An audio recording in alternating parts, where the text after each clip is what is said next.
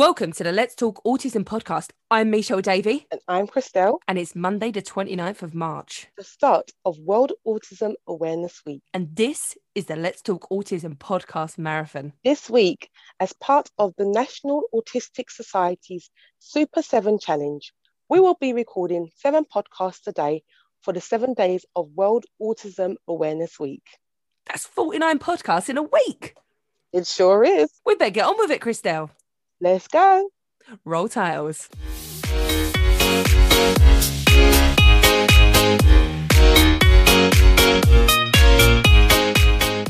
This is exciting. I like these little group ones, Christelle. We've on the podcast marathon, we've got Louise from Magic Number 3, and we've got P, Mr. Black, and they're going to be speaking to us. It feels like a proper marathon now. It does. It feels like we've got so much support behind us as well, Chris. This is lovely. And I can't believe it's still going. It's amazing. Well done. The voice is going. So we've got Pete and Louise. So Pete, tell Louise a little bit about the start, because Louise has got 3 children, 3 triplets, not 3 triplets, 1 lot of triplets. She hasn't got 9 children. Yeah, Jesus. No. Always say that. Oh, no. All were gone through puberty. So I'll let you two have a chat. Me and Christelle are going to have a rest. Yeah. So the thing is, hi there. I've got my eldest now, he's 11. He's going through puberty early. Okay. And we've read up on, he's high functioning, but he's got ADHD and he's got sensory processing disorder. He's got lots of other things going on as well as being autistic. Yeah. And the difficulty, I think, is trying to explain to him the changes, because, of course, he's developmentally, he's probably behind a lot of the other children in the same age. And he's starting puberty early. So how did you find at the early stages of puberty, sort of pre-pubescent stage? Well, it depends on the child, basically. It depends on what your son is. Is he aware of what puberty is? Does he know that he's getting, he's going to become a big boy, and this is what happens when you grow up? Does he have any inkling about what his body is going to change? Is that even in his sort of remit, or? He has a good idea about what it means on paper. So it's connecting the paper to what's the reality of it. Now he's got 6 hairs under his arms. He's counted them every day. Obsessively counting them. Amazing. Love it. That's brilliant. Do you know what though?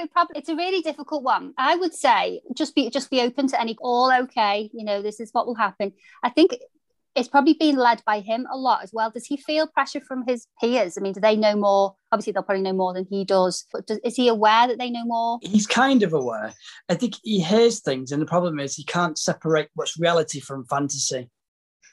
And I think the fantasy part of it, in his own head, I think he's created a view of what he thinks it is. And of course, you've got his teacher telling him certain things, and you've got a lot of other sort of children going through puberty at the same time.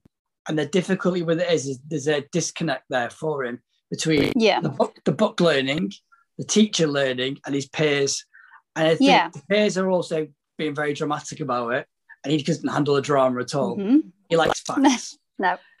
He can handle that's a good inroad. Yeah, I was going to say that's a really good inroad with facts, because one of mine is very fact-led, very fact-based. They need to know. We can't deal in sort of fluffy things, and like, oh, it's going to be great, you're going to grow up and be this is all lovely. They need they need facts, they need the biology aspect, they need all of that. So have you spoken to him about sort of biologically what is going on inside, as his dad? Have you said, well, when I was a boy, is he aware of like that you were a boy once, or are you just dad? No. I explained to him very early on. About 7 years old, though, he decided to ask me what sex was. Yeah. And I was like horrified at 7. I thought, obviously, some child at school says something about sex, and it's where a man sticks his. And I was like, please stop at this point. Like, I'm not ready for this conversation. I'm really not ready. And he said, the man sticks it. He keeps saying, peanuts. I said, no, not peanuts. He sticks his peanuts. And I thought, oh my goodness, please stop.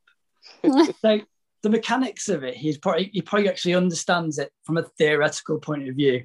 Yeah. But so I'm trying to explain to him there's an emotional side to it as well. And I think that's where the books miss, and a lot of parents miss, is that the emotional side of going through puberty and relationships and opposite sex, and what sex isn't just sex.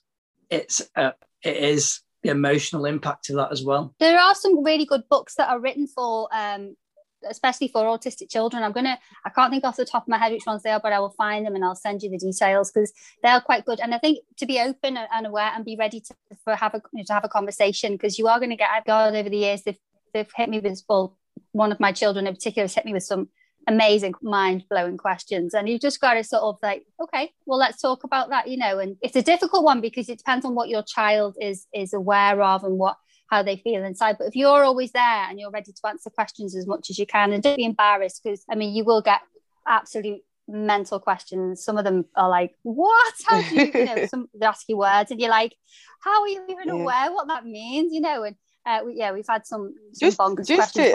I think just be open. Just to interject there, obviously it's one thing for your children to be receiving this information about puberty and sex from their parents, but how do you deal with them, talking about this with friends, and what kind of information they'll be getting from, people the same age as them? Well, God, you're always going to have those kids that like to say things, that they are like, oh, well, this, it's hard because obviously we're sort of going in the mix right in the middle of it at the moment in our house.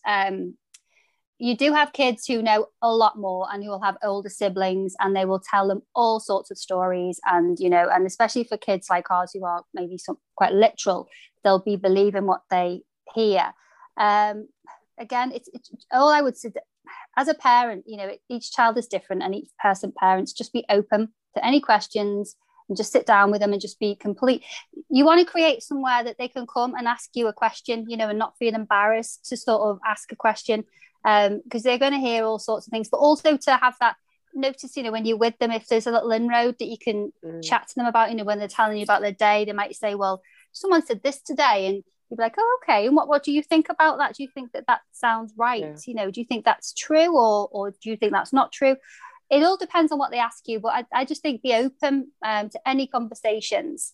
Hormones and emotions are huge, and it's a tricky one because they'll be so upset one minute, and the next minute everything's great. You know what I mean? They'll be laughing hysterically. Just be open, and I wish I could give you more specific puberty-based advice. We're at different ends. I've got obviously my very literal child, my other one who just sort of goes with the flow, and then my son who's got no concept of anything, but he knows that, when he gets bigger, and I keep saying you're going to be a stinky teenager, and he's like, ooh, stinky teenager, so he knows that's his level of awareness. So it is a tricky one, and I think just be aware, just be open and ready to have a conversation, and let them come to you, let them lead it. I think what you said is just that creating that safe environment that they feel like they can even come to you and speak about anything, because my son, he's not a teenager yet, but he's getting to that age where girls like him and he likes girls. But before he asks me something, he says, Mum, if I ask you this, will I get in trouble? And I go, and I bite my teeth, and I said, no, of course you won't. No. Oh, thanks, guys. Thank you, Louise, and thank you, Peter. It's been a pleasure having you all on to speak together. Bye. Thanks for helping us out. Bye. Bye. See